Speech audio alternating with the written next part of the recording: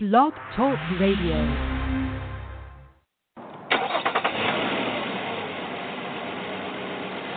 Yes, yes, yes. It's the Car Session Sports Report. I am back, your host, Jarvie. Football Monday. Let's get right into it, man. I think the biggest news for me personally coming out of this weekend has got to be who stole Aaron Rodgers' ability to play elite-level quarterback.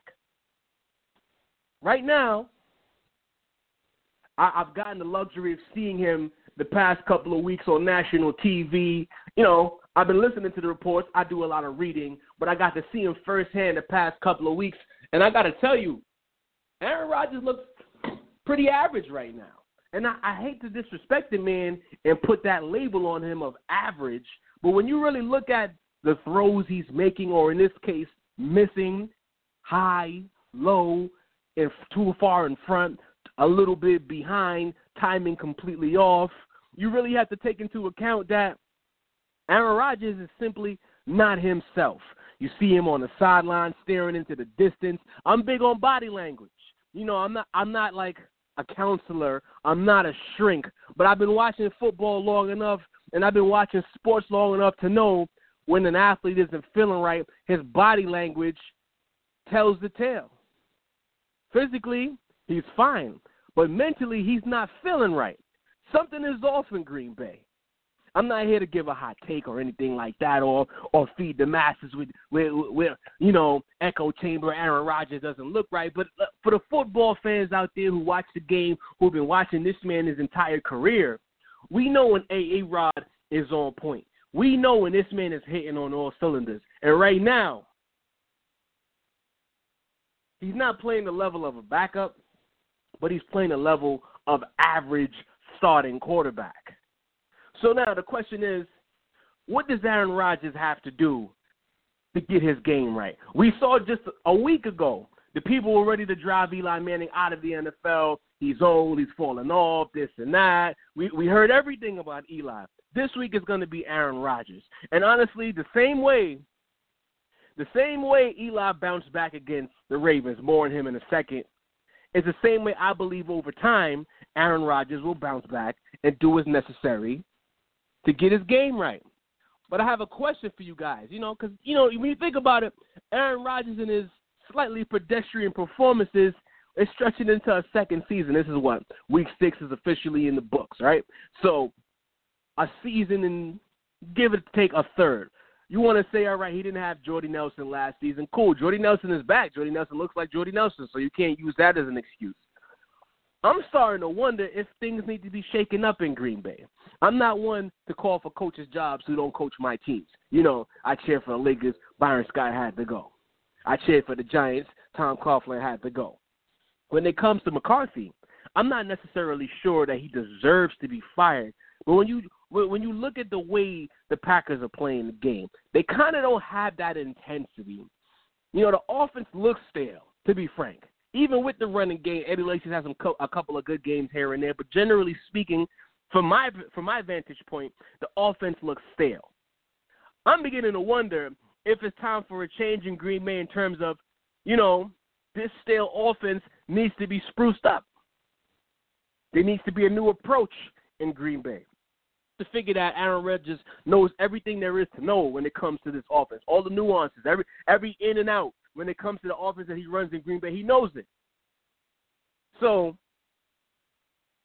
maybe the monotony is catching up to him. On top of the fact that you really don't have a monster on the outside. I'm going to be fair. I'm not trying to get anybody fired. But when you look at the Packers receiving core, it's Jordy Nelson, it's Randall Cobb. Randall Cobb isn't anything special to me. He's a good piece to have. He's versatile. But defenses aren't afraid of Randall Cobb. Defenses are moderately afraid of Jordy Nelson, but part of that is due to the fact that he's a white man playing wide receiver. I'm going to keep it funky on Car Sessions. I've always done that. I will continue to do that on Car Sessions. But maybe Green Bay needs a weapon. Maybe it's time for the Packers to go out there and get Aaron Rodgers a very useful target on the outside. Maybe someone who can legitimately take the top off of defense. Not a bunch of possession receivers who play within a 15 to 20-yard radius, but a burner over the top that can inspire Aaron Rodgers to get his swagger back. Because he throws one of the prettiest deep balls in the NFL, but with the players that he has right now, he doesn't get to flash that deep ball. He's thrown a bunch of quick slants, a couple of back shoulder fades here and there, a couple of dig routes, some out routes, but he's not pushing the ball 20 yards down the field. We're not seeing the deep post. We're not seeing the deep outs. We're not seeing the post corners. We're not seeing the seam routes, the bombs. We're not seeing any of that. What happened to this Janus dude? He was supposed to be the next big thing. Turns out he's a schmeg. So when you look at the Green Bay Packers, my question to you guys, I'm starting to believe personally that I think the offense is stale. Is the offense stale because McCarthy needs to go, or is the offense stale because they need a big play guy to create new opportunities for the rest of the players? Because when you have a big play target on the outside, that really then frees things up for the intermediate game. If I'm a defense and I'm coming in and I'm not concerned with the deep ball, I can sit on the intermediate route. We saw the Giants just a week ago. They struggled tremendously in Green Bay on that Sunday night matchup.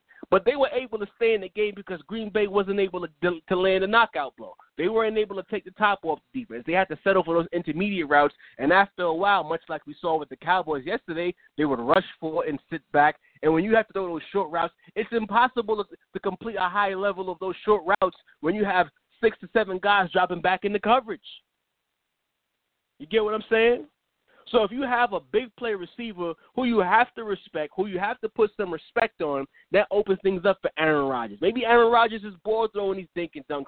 You know, when he won the Super Bowl, he wasn't thinking and dunking. That's not what he was doing. He was airing the ball out. He was putting a lot of pressure on teams. He had a tight end. His name escapes me at the moment, but there was a tight end who was coming into his own, and he had concussion issues. You had Greg Jennings. I think Jordy Nelson was already there. You had really viable targets. They didn't have much of a running game, but because they could go vertical, they were able to shine. So I believe that it's not going to happen this season, but in the offseason, we talking offseason in October, but yes, when you look at the Packers roster, in the offseason, whether it's by way of free agency or whether it's by way of the draft, they need to get a wide receiver who's about 6'2", who's a little physical or a lot physical, and can take the top off a defense. You need a beast out there. Aaron Rodgers needs a beast to be successful at this point in his. People think Aaron Rodgers is still young. He won the Super Bowl back in 2009. People, that was 7 years ago. And he waited about, 3 years before he got a chance to start? Aaron Rodgers is a vet. Time is of the essence in Green Bay. You can't waste away his prime years with average receivers and one allegedly prime receiver in Jordy Nelson, who's good. He's really good, but he's not a stud. You know, he's not a stud. Aaron Rodgers knows he's not a stud. The whole NFL knows he's not a stud. Most of us watching outside of Green Bay knows he's not a stud. Aaron Rodgers needs a stud on the outside. So if I'm the Green Bay Packers, get him that stud. I'm not writing him off. I think Aaron Rodgers is going to turn things around. His passes are going to be a lot more crisp. But when it's all said and done, it's going to be tough to run offense if your running game is all right with Eddie Lacy, and your passing game is becoming void because the windows are so tight because they're dropping so many in the coverage. How is it that they're not able to take advantage of all these coverages by running the ball? If these guys are dropping 6 and 7 back, you're supposed to bludgeon them with the run. They're not capable of doing that. So something needs to give. Give him his receiver, and you will see Aaron Rodgers do big things in the future. This year, he'll figure it out physically. He'll figure it out mentally. But he won't be able to do major things because defenses, the book is out on Green Bay. They know how to defend them. And unless the running game figures some things out later in the season, pretty pedestrian going forward. On the other side of the tilt in Green Bay yesterday, we had a quarterback, shining. Dak Prescott, for the 5th consecutive week, you could even say the 6th consecutive week because they didn't lose to the Giants because of him, has showed out on the football field. Salute to Dak Prescott. I'm very impressed with what I'm seeing. Before I continue on, I need to tell Dak Prescott one thing. When you get interviewed and they ask you about playing in certain venues and what it means and everything like that, I need you to stop referencing the SEC and playing in LSU and playing in Tuscaloosa. Cut the crap, bro. All right, those are big venues, but that's not the NFL. That's not the big show. Stop talking like the SEC is the NFL. It's not the NFL. It's not NFL quality, and I would appreciate it if when you get interviewed by Aaron Andrews and everybody else who are those sideline reporters at the end of the game, playing in the SEC, and you weren't even playing. All right, you played some big games, but you weren't like at an elite program. You weren't Alabama, Auburn at its height. You weren't Ole Miss. You were in Texas A&M, Johnny Manziel era. You were at LSU when LSU was good. You played at Mississippi State. So you weren't really checked for like that until maybe last season. So when they ask you those questions off the rip, I need to get that off. Stop referencing playing in these stadiums.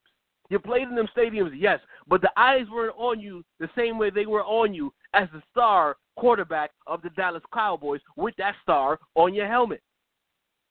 All right. I had to get that off because that really got me upset as a pro football fan. The nerve of him to compare college experiences to playing in Lambeau Field. Cut it out, man. But anyway, 6 consecutive great performances, and it's getting better when it comes to Dak. It doesn't hurt that Zeke Elliott is balling out of control, which is making it even easier for him to shine. It doesn't hurt that he's playing behind the best O-line in the NFL, which is making it easier for him to shine. But the fact remains is that he's not out here screwing it up. He's not crapping the bed, and each and every week, Dallas, the pass game is looking better and better, even without Dez, because they're more comfortable letting him put the ball down the field as opposed to dinking and dunking. He's not taking massive amounts of the shots, but they're trusting him to make throws when they need him to make throws, and that shows you that the coaching staff sees that he's improving on a week-to-week basis. So now the talk is, and everybody's heard it to this point, who is going to be the starting quarterback for the Dallas Cowboys when Tony Romo gets healthy? Just a week ago on Car Sessions, I was talking about the fact that we cannot allow Jerry Jones to ruin this Cowboys season. He made a comment, and then he went about, backtracking of the comment in terms of what's going to happen when Tony Romo gets healthy, because he was quoted as saying that Romo would get his job back, but then he backtracked because he sees, like everyone else sees, that this is Dak Prescott's job, and it shouldn't go to Romo. So I guess I let the cat out of the bag there. I believe that Dak Prescott should be the coach. Should be the quarterback. Maybe he should be the coach too. Y'all know I don't respect Jason Garrett. But anyway, he should be the quarterback. You have a good thing going.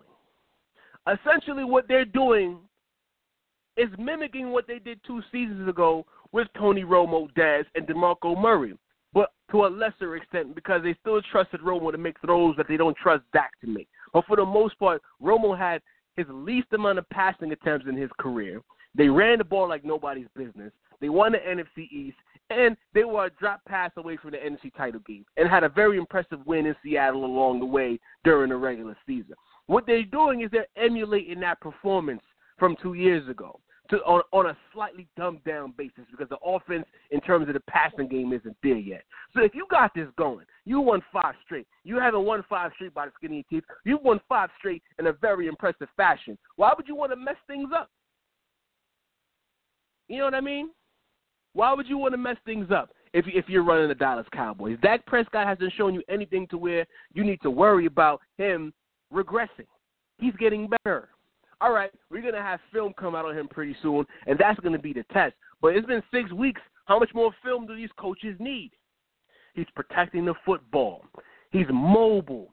He's physical, but he's not trying to take hits. He knows when to get down. He knows when to slide. This guy is a cerebral quarterback. And on top of that, he has Zeke Elliott. So at no point in this season will he be asked to do more than he's capable of doing. He'll be always in a position to where he can make the right decision. I'm not going to say he's going to be spoon-fed, but it's going to be a situation where they will never ask him to do more than he's capable of doing.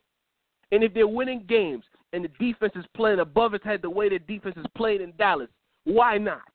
Why not? Why not? Romo's the brand name. I get it. But you know what? It's something about the Tony Romo era in Dallas, fair is fair, that things haven't worked out for Dallas. There's always been painful losses or head-scratching defeats that left Dallas fans wondering, what do we got to do to win a Super Bowl? So maybe this good karma that's in Dallas is because the football gods have kind of ushered the Romo era out and have shoehorned the Dak Prescott era. His name is so hard for me to say. Dak Prescott. I keep wanting to say Dak Prescott. His name is Dak Prescott. But the football gods have shoehorned the Dak Prescott era into Dallas. So why fight it? Embrace it. Embrace it. What do you got to lose? Huh? You've already lost for the last 20 years with the exception of a few winning seasons here or there. Why not? Sometimes you have to embrace change when change is dropped in your lap. You can't fight something sometimes. You got to just let it fall in your lap and appreciate it. You went to the strip club. You didn't expect to get the lap dance. She showed up and she said it's free. You take the lap dance. If you're a lady and you went to the mall and you got some free shoes, you're not going to question the free shoes. You're going to keep the free shoes, right? Fellas, you go to the gym. You go to Foot Locker, they had a sale that you didn't know about, buy one, get one free, you got a free pair of kicks. You're not going to question why these kicks are free. You're going to take the kicks. Am I right? You go to the restaurant, they say this plate is on the house. You're going to accept the plate of food. So if I'm the Dallas Cowboys, why am I fighting a good thing? Let the Cowboys do the right thing. If I'm running the Cowboys, if I'm Jerry Jones, Dak Prescott is the quarterback. Quite frankly here, I'm going to say this now, and I want y'all to put me on record. I think the countdown to Tony Romo becoming a New York Jet has begun right now. Really, I said it a couple of weeks ago, but I'm on record because I didn't say it on the air. Now I'm officially on record for y'all to hear. The countdown to Romo in New York begins now because this is the Jets' MO. Quick tangent. Of course, why not? Tony Romo becomes available. They got Fitzpatrick over there. He's not doing anything good for them. They need a quarterback. They believe that they're a quarterback away from doing big things. Romo, of course, Romo's made of glass. We get that. We get that 100%. But at the end of the day, Tony Romo, he has to go on and he has to go to a city, that'll give him an opportunity to play for a championship. I'm not a big Jets supporter at all, but when I look at the Jets roster, the one thing the Jets are missing this year is a quarterback. If the Jets had a quarterback, they'd be in the playoff conversation right now. They'd be probably at the top of the AFC East. Let's be frank. The receiving core they had, the defense is still solid, the running game is solid. All they need is a quarterback who won't give the ball away 1,000 times like Fitzpatrick has done. So the countdown to Romo to the Jets begins now. Also, look out for Jay Cutler. One of those useful starting quarterbacks will become a Jet. But back to Dallas. Dallas, it's a good thing it got dropped in your lap. Keep it. Don't question it. Don't besmirch it. You went to the jewelry store. They got some free earrings. You don't ask the jeweler why they're free. You take the earrings, you walk out. It's found money, Dak Prescott. You're walking down the block, you find $20 on the ground, you pick it up and put it in your pocket. You don't walk around the neighborhood asking for somebody who found $20. You were just 20 up. Now you're going to be 20 down. You are 20 up with Dak Prescott right now. Keep that, man, and go forward, and good things will come for you. This is a Giant fan saying this. So you know that I'm keeping it funky right now because I could bash Dallas all day like certain other pundits do, but I'm going to keep it funky. Dallas will be better off and better served with Dak Prescott. Speaking of the New York Giants, Odell Beckham Jr. Eli Manning can't play. Odell Beckham is a diva. The Giants' offense is broken. Blah, blah, blah, blah, blah, blah, blah, blah, blah. We saw some flashes. In Green Bay. But finally, the Giants' offense that everybody expected showed up in week 6 of the NFL season. It took you long enough. All right, so, I'm going to get this out the way because there's haters everywhere. There's people who always have things to say. They're going to say that the starting cornerback for the Baltimore Ravens got hurt, and that's when Odell Beckham got off. That's true. But it's also lazy. At this point in Odell Beckham's career, his third season in the NFL, he has cooked every cornerback that's in front of him. So if you think now that the cornerback of the Baltimore Ravens getting hurt was going to stop him from shining, you got to cut it out. You got to cut it out. Oh, my man Rhodes in Minnesota, he did his thing. He stopped Odell. He locked him up. Bruh. Seriously. If at this point Odell Beckham hasn't earned your respect as a wide receiver to where there has not been a cornerback who's locked him up for an entire game, then he'll never gain your respect. You're just a hater. But the first thing I want to point out, one of the big things I need to point out is the fact that it took my man, Mr. McAdoo, 6 weeks to figure out that you need to move Odell Beckham around. I saw Odell Beckham all over the field, and we saw a piece of that in the Green Bay game. You know, a little bit in the backfield, a lot of bit in the slot. You saw more of that, but even more so in the slot. They gave him company on his side of the field as opposed to leaving him and feeding him to the double coverage and being used as a decoy. They moved him around. They kept Cruiser Shepard next to him on number 82. His name escapes me because I didn't know who this man was before he caught the touchdown yesterday. But they kept people next to him, or they kept a tight end on his side of the field. You know, they ran a bevy of routes. Eli Manning, his check-down game was immaculate yesterday. He audibled into both touchdown passes. You know, so all this talk about Eli and what he's capable of doing and what he's not capable of doing, Mr. Manning did his job. That's a fact. Eli Manning did his job. He made the right calls at the right time. Odell Beckham is finally being used properly by the head coach. You know what I saw yesterday, guys, that I've been crying about on the New York City pod and on a sports report pod here? I saw a couple of screen passes, dig routes. I saw little short passes to put the ball in Odell's hands and give him an opportunity to make a play. That was missing the first 5 weeks of the season. If these guys are so afraid of Odell, it's rare, you know, and when they, you know, you have guys who try their luck and they want to play press man. But then when the cornerback is sagging off and giving him that cushion, throw the screen. The Giants, you know, I don't know if it's some of that Tom Coughlin blueprint that's left over with this new era, this new regime, but the Giants are so big play happy that they always want chunk yardage, and they haven't fully embraced the fact that there's 3 to 4 to 5 yards to be had on every offensive play. The defense is always willing to give up something to take away another thing, but the Giants under Eli Manning's regime as quarterback have never really embraced that. I don't know if that's just not in him. I don't know. But when you ran the run and shoot that they ran with Gilbride for nearly his whole career, it was funny and puzzling reads, and the receiver and the quarterback have to be on the same page when in terms of reading the coverage, which led to some of the most puzzling interceptions. People don't know that about Eli Manning. A lot of Eli Manning's interceptions that with people, you know, they call them head scratchers, is because he's reading one thing and expecting the receiver to do something, and the receiver was reading a lot of other things, and he was never in the spot. So when it would look like, why is Eli throwing this? Because the receiver and he was supposed to be on the same page, and they weren't. This offense is stripped down and simplified. It's not a bunch of read and reactive. Eli has the power at the line to make the checkdowns, to make the audibles, to do what's necessary to keep the ball going forward. I would just like it if they more and more embraced those short passes, how they use Odell Beckham. But you have V. Cruz. You have Sterling Sharp. Use those guys to get those 3 to 4 to 5 yards per play. If on first down you get 3 to 4, on second down you get 3 to 4, you'll be dealing with a lot more third and shorts as opposed to 3rd and 6, 3rd and 7, and 3rd and 8. It's high efficiency offense, and that's the one thing the Giants need to embrace. And it looked like in the second, you know, the second half of the second quarter into the second half of the game, they started to embrace high efficiency offense.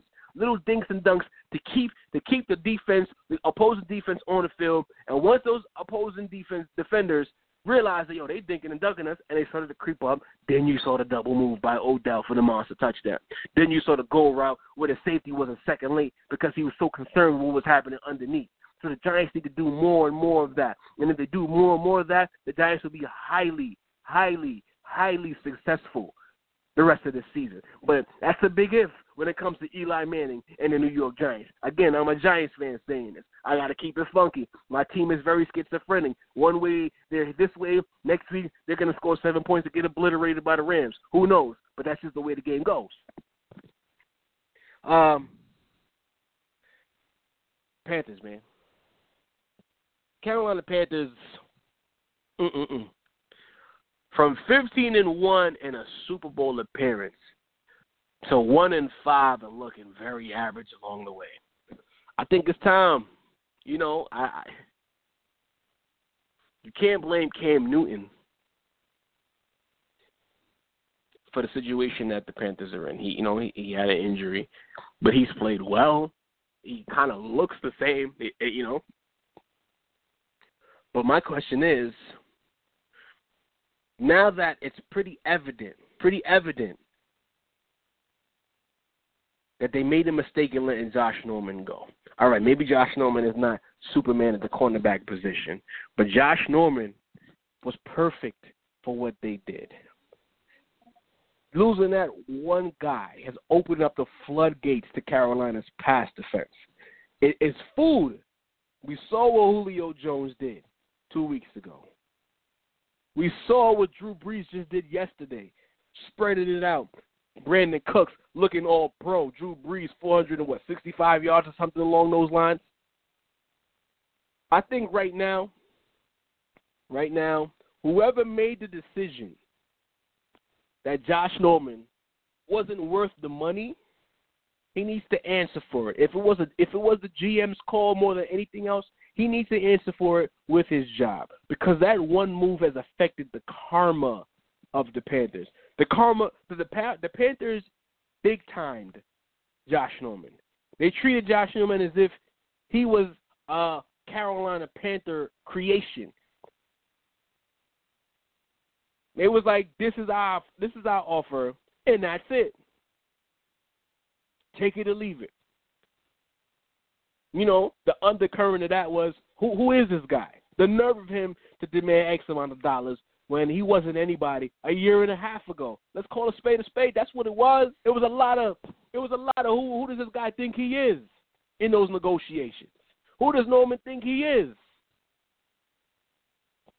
He's one of the best cornerbacks in the NFL. That's who he thought he was.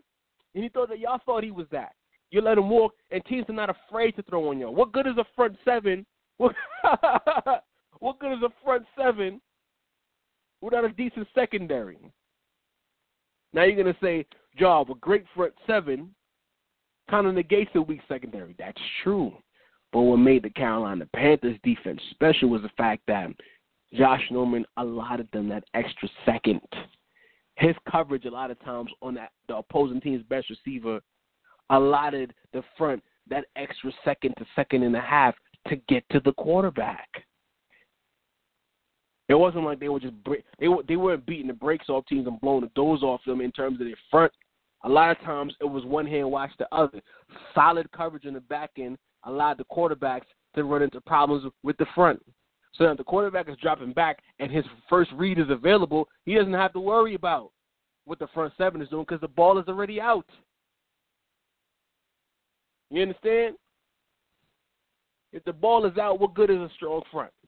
As a Giant fan, I always reference the Giants. When the Giants were really strong, teams started to just, 2.5 to 3 seconds the ball was out. They knew they couldn't block the Giants front, so why even try to do that? Just get the ball out quickly. And you're seeing that more and more with the Panthers. And once the defense gets demoralized, then the monster plays come behind it. Once they get demoralized, the big plays came. You can't blame Cam. Knee-jerk reaction right now is to blame Cam because he's the MVP and he's this and that, and I understand that, but that's lazy.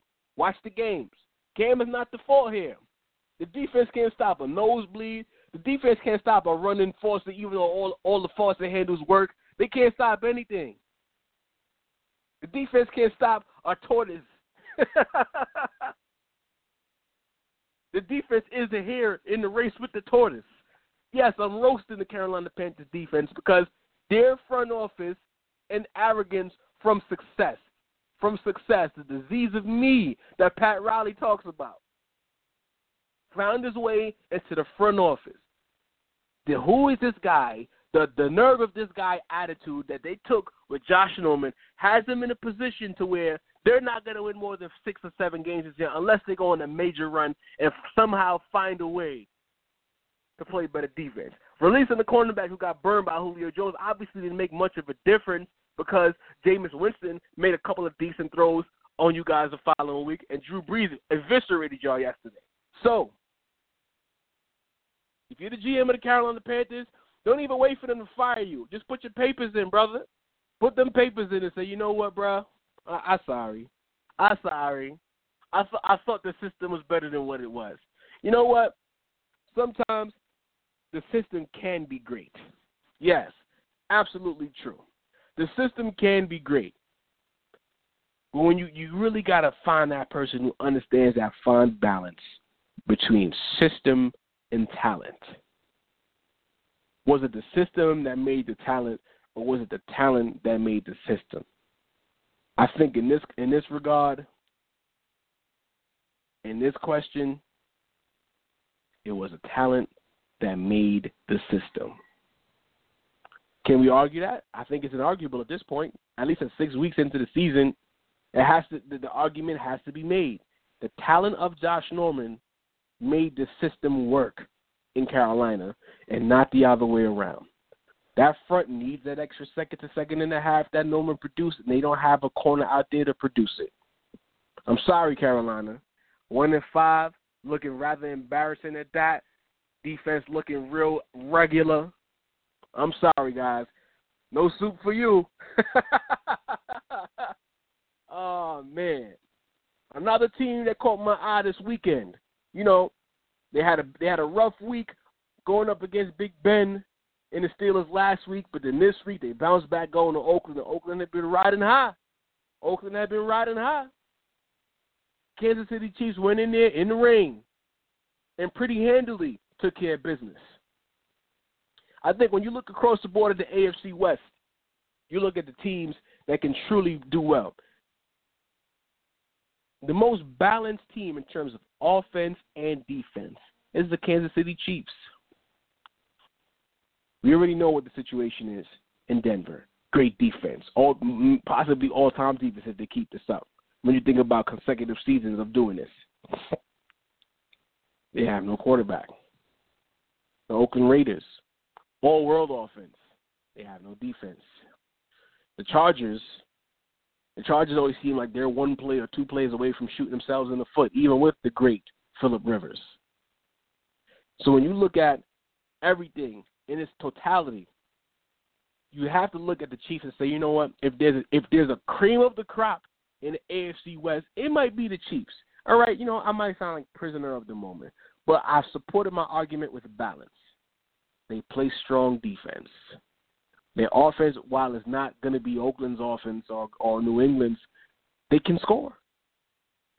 And at best, the way Andy Reid calls his games, he can keep his defense on the bench and keep your defense on the field by using the greatest game manager in the history of the NFL, Alex Smith.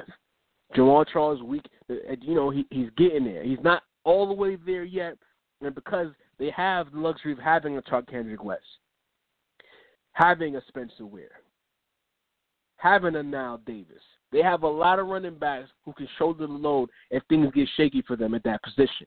So they can ease Jamal Charles back into the fray. So that being said, when I look at everything, they're the most balanced team, arguably one of the most well-coached teams, if not the best coached team in the division and well-coached teams in the league. Why not? You know, the Chargers, I heard a stat last week on one of those radio shows that I listened to that said that the Chargers have led the most. They have led the most of every team in the NFL up before they beat the Broncos on Thursday Night Football. And prior to that, they only had one win to show for that. So it's like you can lead for all of those minutes, but you can't finish games. That's a problem.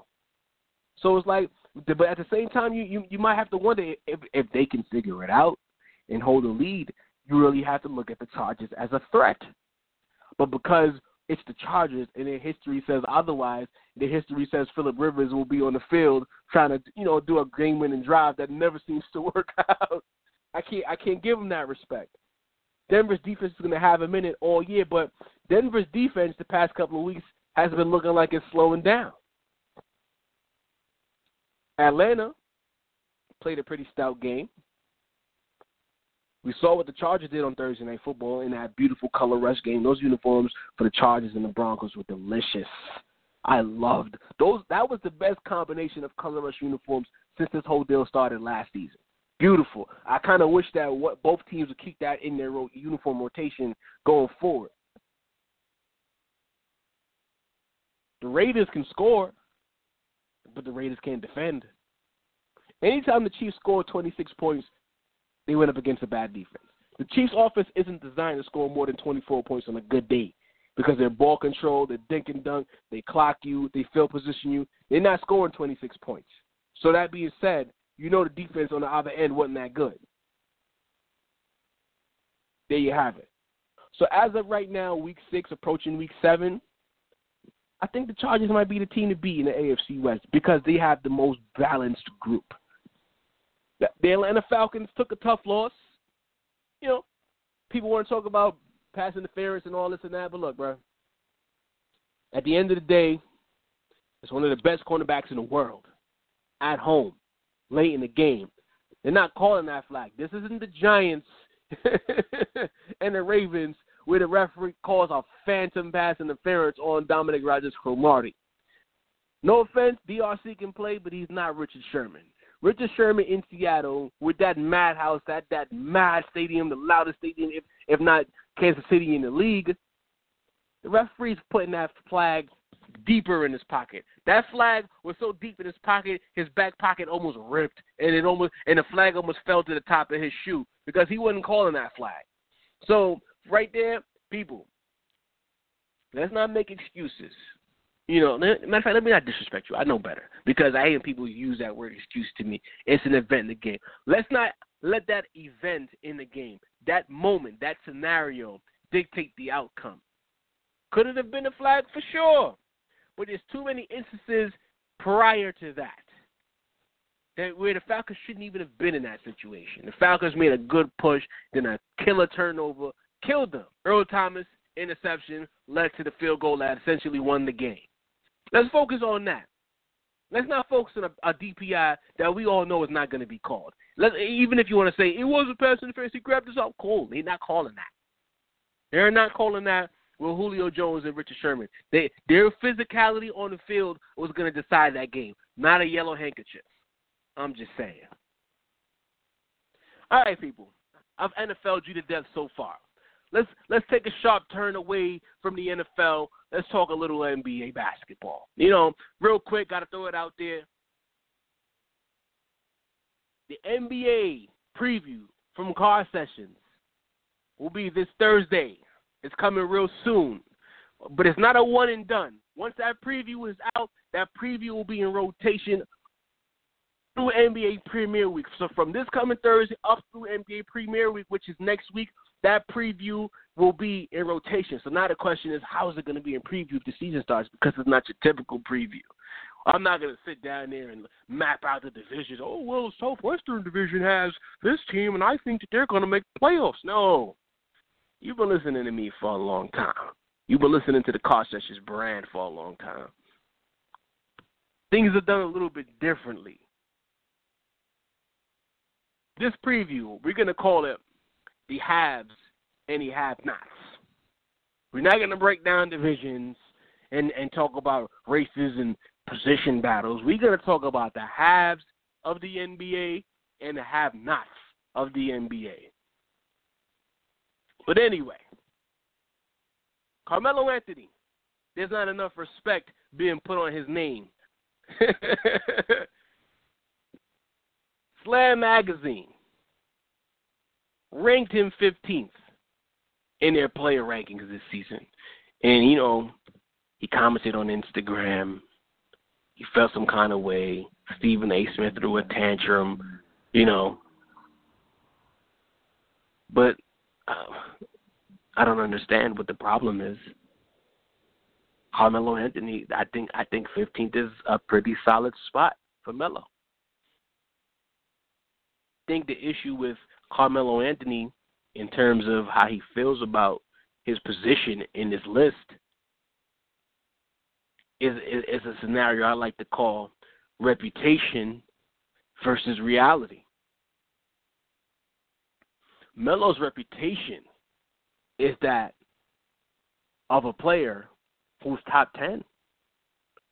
But reality, when you look at his resume, you look at his impact on the games, if Melo was top 10, the Knicks wouldn't be a perennial lottery team. The past 2 seasons, the Knicks have been lottery teams. I believe that he might have had health issues 2 seasons ago, but Melo played a lot of games last year, and the Knicks were a bad team. I hate to make this lazy comparison, but, you put LeBron in the Knicks. Might not be a championship, but the Knicks are going to the playoffs. No? The Knicks won the Atlantic Division in the 2013 season, the 2012-2013 season. The Knicks have gone downhill ever since. All of this under Melo's watch. So what has Melo done to garner top 10 accolades? There's players out in a stronger conference like James Harden who gets the crap end of the stick a lot for his defensive weaknesses, but he has the Rockets in the playoffs every year he's been there. Melo's in the Eastern Conference missing the playoffs. I'm just pulling out a random comparison because I'm just trying to show you in the tougher conference, James Harden, for all of the respect that they don't show Harden, was able to carry a team to the playoffs each and every season. Carmelo Anthony, in a lesser division, a lesser conference, failed repeatedly. 2 seasons in a row at that. What top 10 player is sitting at home in spring? That's a fair question. No? Is it not a fair question? You tell me. I don't think any top 10 player in the NBA is sitting at home in the Eastern Conference.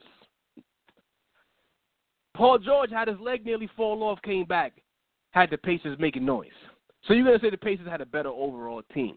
But in the NBA, if you're a top 10 all-world, all-NBA talent, what you do makes up for the lack of talent, especially in the Eastern Conference.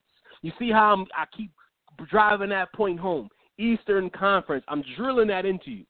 What top 10 player misses the NBA playoffs in the Eastern Conference? So you feel because your reputation as one of the best scorers ever in the league, one of the best one-on-one players in the league, should garner you that respect to be top 10 at all times? No, brother.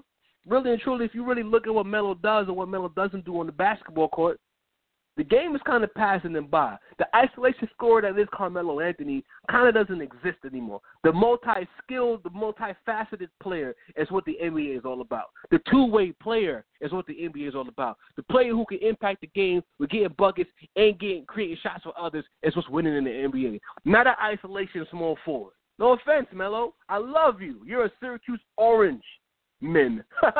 They're always going to be the Orange men to me. I'm an old-school Big East guy. You won a championship for my team. You're on a team that I dislike, but I still love you anyway because you're Melo. But Melo, brother, you're not top 10 anymore, man. Guys can lose their mind and throw fits and tantrums and talk about respect. That's cool. That's great. That's real great. But at the end of the day, everything Carmelo Anthony has done to this point indicates that he is not top 10 anymore. Quite frankly, top 15 might be pushing it. Top 15 might be pushing it at this point. Melo might be more in the 20s. I think on the Sports Illustrated list and the ESPN list might have had him in the 20s. I'll look into that. But he's not a top 15 player to me. Top 15, I feel like in the East, too, should be making the playoffs, frankly. Is he one of the best players in the league when he's on? For sure. Can he ascend? Certainly. I remember ESPN had a list one year, Kobe's last great year before the Achilles, and they disrespected him. They had him really low. And by the end of the season, because of his greatness, he was top 6. I believe he finished the season in the top 6 of their list. So who's to say that if the Knicks are this super team, quote unquote, that Derrick Rose has anointed them to be, who's to say if Melo doesn't put that team on his back that he can't move back into the top 10? I won't argue that. I won't argue that at all. Another thing that I'm ready to talk about, and I'm ready to never talk about it again. I just want to talk basketball at this point. It's this whole Kevin Durant, OKC, super team. Why did he go to the Warriors? Back in my day. Man, look. He signed with the Warriors because he had the capability to do so, as I've been preaching and preaching and preaching here. It's free agency. It's not limited agency. It's not slightly free agency. It's not, let's not upset the fans, so I'm only going to go to this certain group of teams. It's not, let me make things as hard as possible for myself to win a championship agency. It's free agency. So he had the ability and the capability to do whatever he wanted to do and sign with whomever he wanted to sign with. He chose the Warriors. Like I told y'all over the summer, when you look at what the Warriors do as a basketball team, Kevin Durant made the best basketball decision. And it's not even about stacking the deck. I don't think lazy here on Car Sessions. It's about basketball. If you look at what the Warriors do, what they do on the court, schematically, systemically, and what Kevin Durant is, that's the perfect fit. Kevin Durant is one of the best scorers in the league. But Kevin Durant's not a volume shooter. Everything Kevin Durant does is efficiency. Y'all forget he's, multiple time scoring champion, but Kevin Durant, much like Steph Curry, is a 50, 40, 90 guy, which means that he's getting his numbers at a high level of efficiency. If you, as a jump shooter shooting 50% from the field, 40% from three specifically, 90%, that means you don't need that many shots. That's why he was still able to be successful with the Russell Westbrook. Although it wasn't a championship combination, it was a highly successful combination because Westbrook needed to be a volume shooter to do what he needed to do. KD did not need to be volume to do what he needed to do. So, of course, when you look around at the Warriors, you look around the NBA and you pick the Warriors, it's because the Warriors move the basketball. Steph Curry, much like himself, 50, 40, 90. He doesn't need to take 25 shots to get 30 points. It's predicated on ball movement, player movement, open three-point shots, a 40% three-point shooter. How many times can you say that Steph Curry last season took a three with a hand in his face? We're not talking about the highlight three. We're talking about in rhythm, ball movement, motion offense, slightly triangle offense, three-point shot. You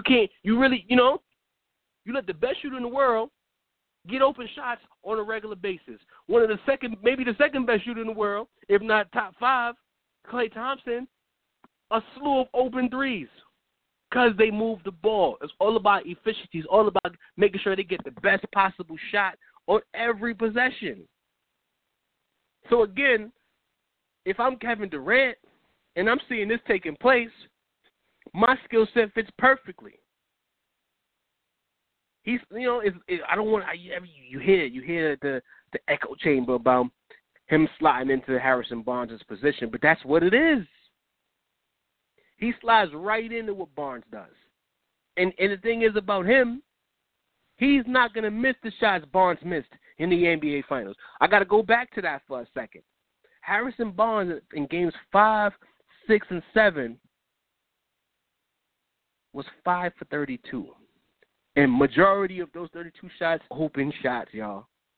Not contested shots, not low-volume shots, high-efficiency shots that were just missed. You put Kevin Durant in that same spot, literally in that same position, and you add maybe 4 more shots, right? KD's not missing those shots. You got Westbrook, being catty in the interviews and with the media, Andrew Bogut saying that the move was in motion well before the end of the finals. If you need to look up that, it's on thescore.com. You'll read Andrew Bogut's comments there. My man said that move was in play well before the finals was done. Actually, it was slammagazine.com. Look up the article.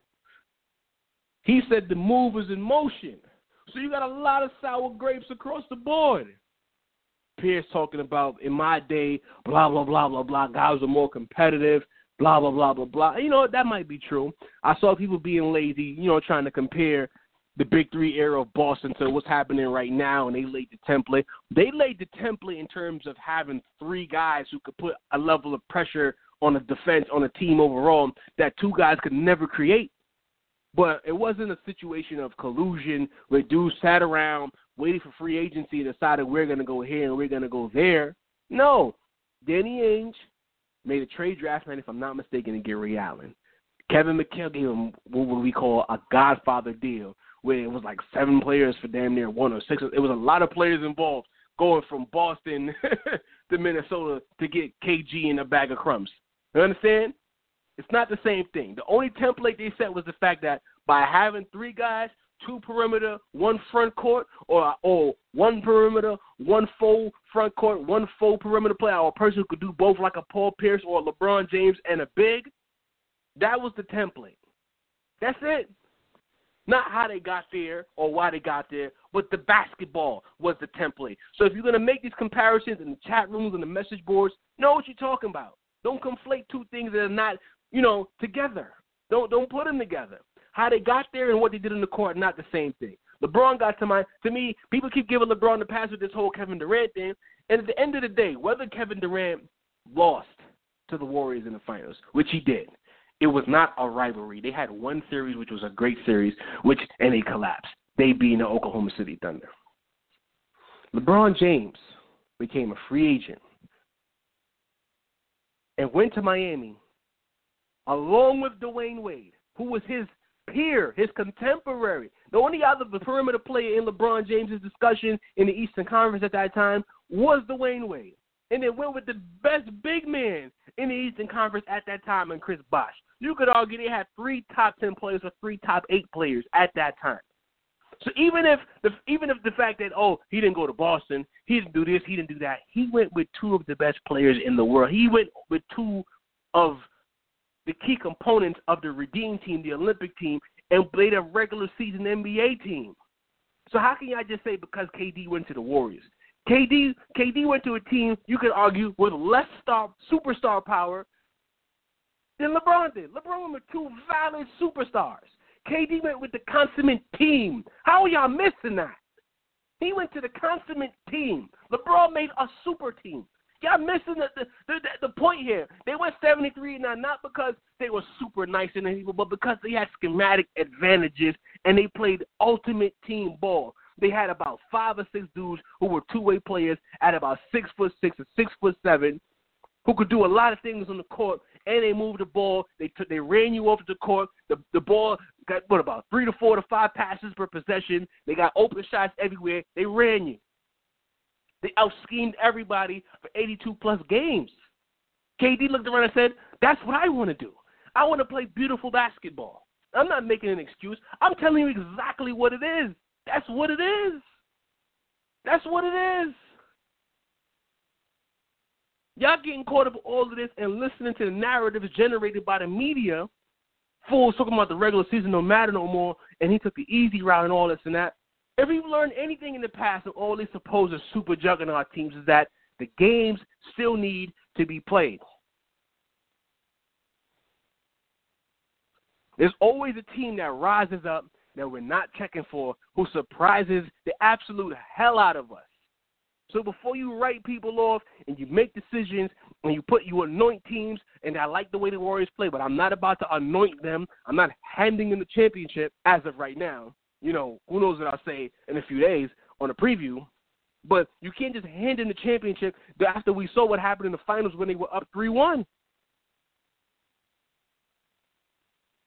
Stop doing that. Let these games play out, and let's see where the chips fall. Of course, are they talented? For sure. For sure. Will they have, advantages across the board with the depth lineup that they had last year be depth lineup on roids? For sure. KD's at the 5. Of course. I get it. I respect your stance. But for you to act like this team, or KD, did something so egregious, then y'all need to start following free agency. Y'all get hyped for player move, but only want certain players to move to certain teams. Cut the garbage. I'm really getting sick of this. And then y'all made this whole argument about him taking the easy route and, certain guys wouldn't do this and that. How come nobody's talking about the fact that he was willing to leave Russell Westbrook? He was willing to leave having carte blanche with Westbrook to go be part of a group. Like, nobody's talking about that. He left Westbrook. Not because he wanted to play with a super team. It's not even about that. They had the super team on the ropes, 3-1, and was dominating them. And it took 48 from Clay in Game 6 for he to even get to a Game 7. He ran from Westbrook. Nobody's talking about that. They so caught up in listening to Stephen A. Smith cry and rant and rave and all the tweets and all the Bleacher Reports and the CBS News and Fox Sports, the Skip Baylesses of the world. What's this other dude's name? Oh, man, he killed my momentum right there. Chris Broussard, Paul Pierce, Charles Barkley. The list goes on and on. You're busy listening to them, and nobody's thinking about the fact he was willing to go sacrifice more than he's already sacrificed playing next to Westbrook to get away from Russell Westbrook.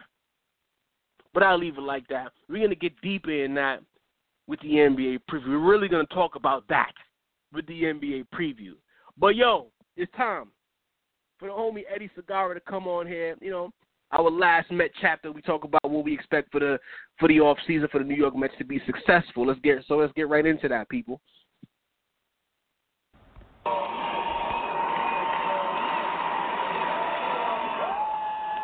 It's the Eddie Segarra segment here on the Car Session Sports Report.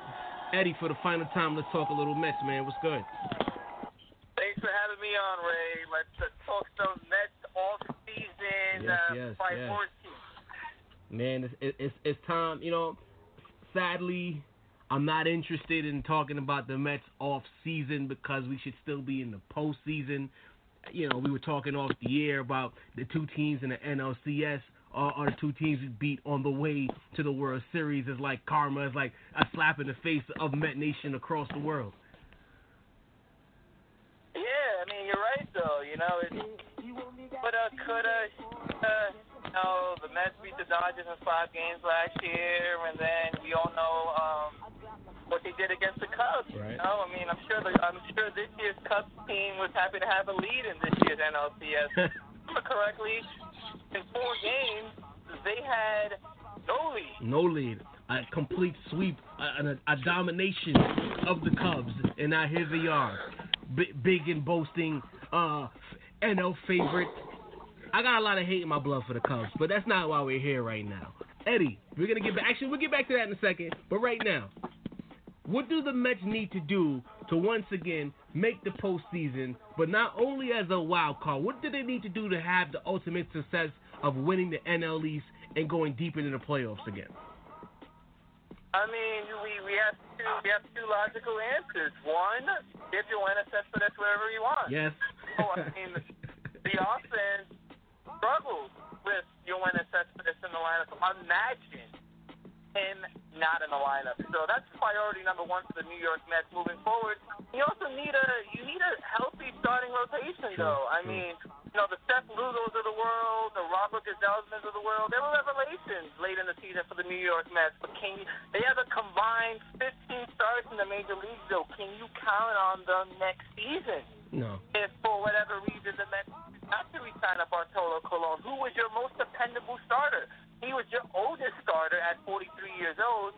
He's going to turn 44 next season, and he led the team in innings and wins. So if he's not in the fold for next season, you need a healthy starting rotation. It all starts with Jacob deGrom. Right. Starts with Matt Harvey. Right. Are we ever going to get anything from Zach Wheeler? He's been out of the game for 2 years. He was supposed to make it back this season. He never did. You remember the talk was Bartolo Colon was brought in for insurance, so he'll start the first half of the year, and then once Zach Wheeler comes back, they'll just transition him to the bullpen. That never happened. No. But, the New York Mets have a lot of question marks going into next year, but it all starts with the starting rotation, though. I like Robert Gsellman, or Gsellman, whatever. I think I would still bring back Bart, but I like Gsellman going forward. the Winter Soldier showed me something late in the second half of the season. He had a lot of swagger about him. He had that athletic arrogance. You know, some guys come up and they're timid, they nibble. You know, he got after hitters. He didn't try to make the perfect pitch every time. He wasn't afraid to pitch the contact. And that, you know, as a pro in today's MLB, you need a pitcher who's going to do that. Being that everybody's going to pitch count, you need to find pitchers who are efficient with their pitches. Once he got over that whole fifth inning, I think it was like the fifth inning hump or the third time through the batting order hump, and he was able to get that demon exercised, he showed me something. So I wouldn't be mad if the Mets let Bart go with the idea of keeping him or even Lugo, but I like him more than Lugo. To your point, we have to keep Yoenis. Like there's no logical explanation for Met brass to let him walk. There is none, because as you've been saying the past 2 weeks, the Mets offense was abysmal. Period. Even with Yoenis. But imagine what it would have been without Yoenis. There would be no playoffs without Cespedes, bro. I think you could agree to that. There will be no playoffs whatsoever without a Yoenis Cespedes in the Mets in the middle of that lineup, you know, making things happen. Those late game at bats where he will go to war with the pitchers, get the hit, get the walk, get the home run. You have to have that presence in your lineup. But more importantly, we agree about Cespedes. I think if the Mets are smart, what they do is they agree to opt in on Cespedes' part, and all they do is add 2 more years to the back end at the same money, or a little bit more. Like, what are we talking about? Is that not a simple agreement? So it just works out to be a 5-year, $125 million deal? I don't think I'm too far off base with that, adding 2 more years to the back end of his original deal. I think everybody wins in that regard. But my question to you, Eddie, I'm going to ask you a hard question off the rip. What do the Mets do with David Wright? That's really the question here. That's a hell of a question, Ray. I mean, David Wright signed for $20 million a season up until 2020. You can't count on David Wright to play a full season. And he hasn't played a full 162-game season in about 4 years. We were going into the season, you know, Sandy and Terry were talking about we'd be lucky if we can get 115 games out of him. Right. He played one less game in 2016 than he did in 2015. You can't count on David Wright moving forward. You know, you can't talk about, well, maybe if we move him over to first base, he's no longer an everyday player. So, you know, the Mets, they have a difficult decision to make, though. I'm sure the fans in the front office like what they saw out of T.J. Rivera. Right. Do you put him over at third base next season? Do you put a Wilmer Flores over at third base next season? You have options. You know, let's not forget Jose Reyes. Oh, yeah. Like, he has an option on his deal for the league minimum next season. He will be back. But in an ideal world, the Mets will probably want him to be like a super utility player. You know? So you can't count on David. Do you sign it out? So, Ed, third baseman. I wouldn't mind leaving Jose Reyes at third base for 162 next year. I'll be totally honest with you. Why not? That's tricky, you know. I mean, third base is a power position. You know what I mean? I mean, is Jose Reyes going to hit over 300 and still 50 bases to offset the lack of power? He doesn't have to do that. He was a spark. Don't get me wrong. Jose Reyes is an absolute spark plug for the Mets moving down the stretch. Yes. Everybody talked about Yoenis and Ashubu Cabrera coming off the DL. But Jose Reyes, he only hit 267 for the Amazins in 2016. True. But he was a spark plug, but over 162 games. He only played 64 games for the New York Mets this season. You know? I mean, will he be able to get the batting average up? I mean, well, I don't know. Let's say in a perfect world, you bring it back at third base. If Cabrera can produce 75% of what he did this season, that would kind of offset the lack of power that's coming from third base, no? Yes and no. I mean, Cabrera probably had the second best season of his career in 2016. He had 23 home runs. He hit over 280. Played a flawless defensive shortstop on one leg.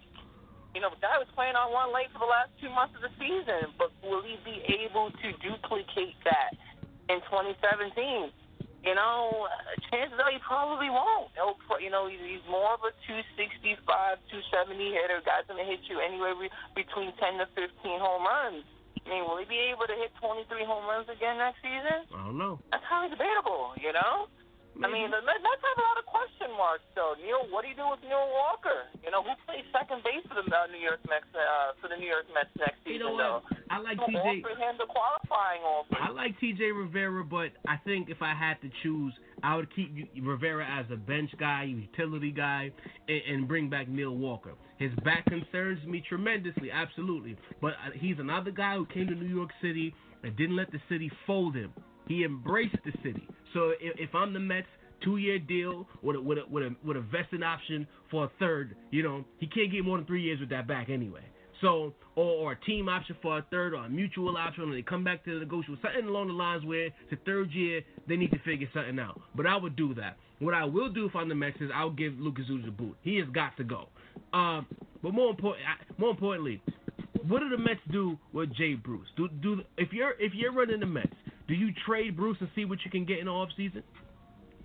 If you're the New York Mets and you feel like you have no shot at signing Yoenis for this, you pick up, regardless of whether or not they sign Yoenis or not, you got to pick up that option. Okay. Absolutely do. If Yoenis is on the team in 2017, you trade Jay Bruce. You know, like he was able to pick it up in the last 10 days, 2 weeks of the season.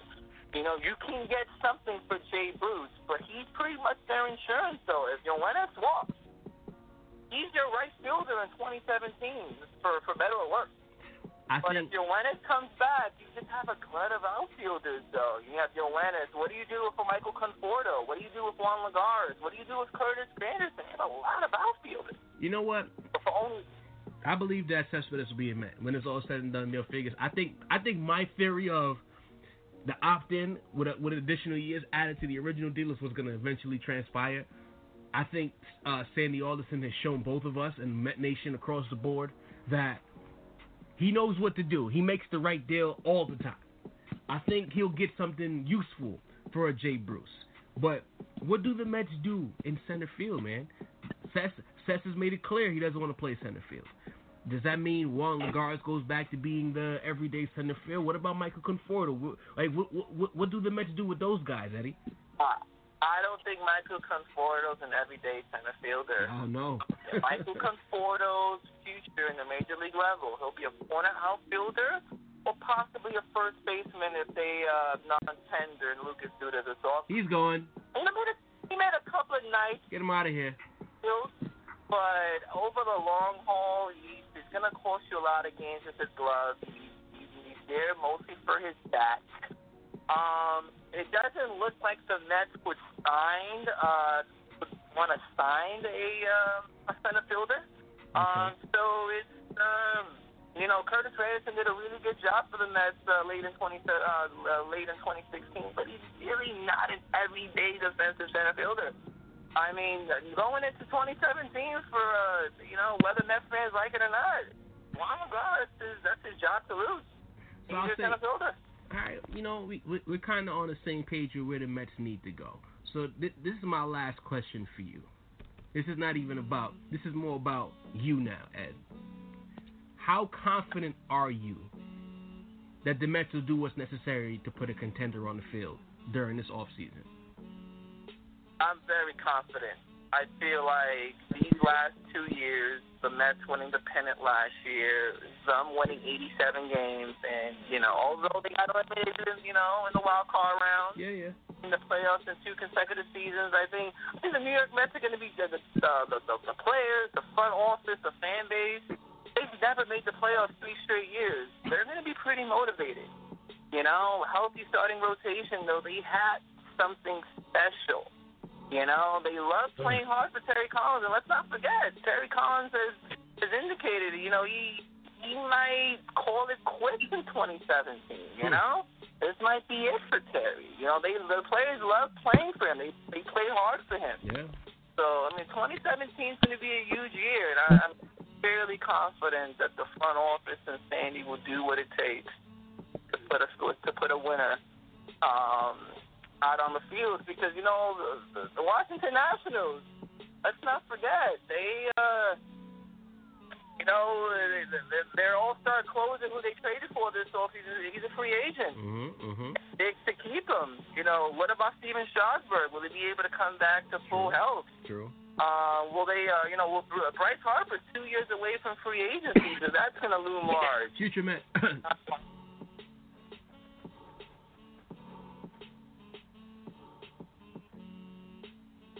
The New York Mets will be fine moving forward. Ed, I think we need to keep you going here. Can I get you back next week and we'll focus more on the current playoffs? Can we do that?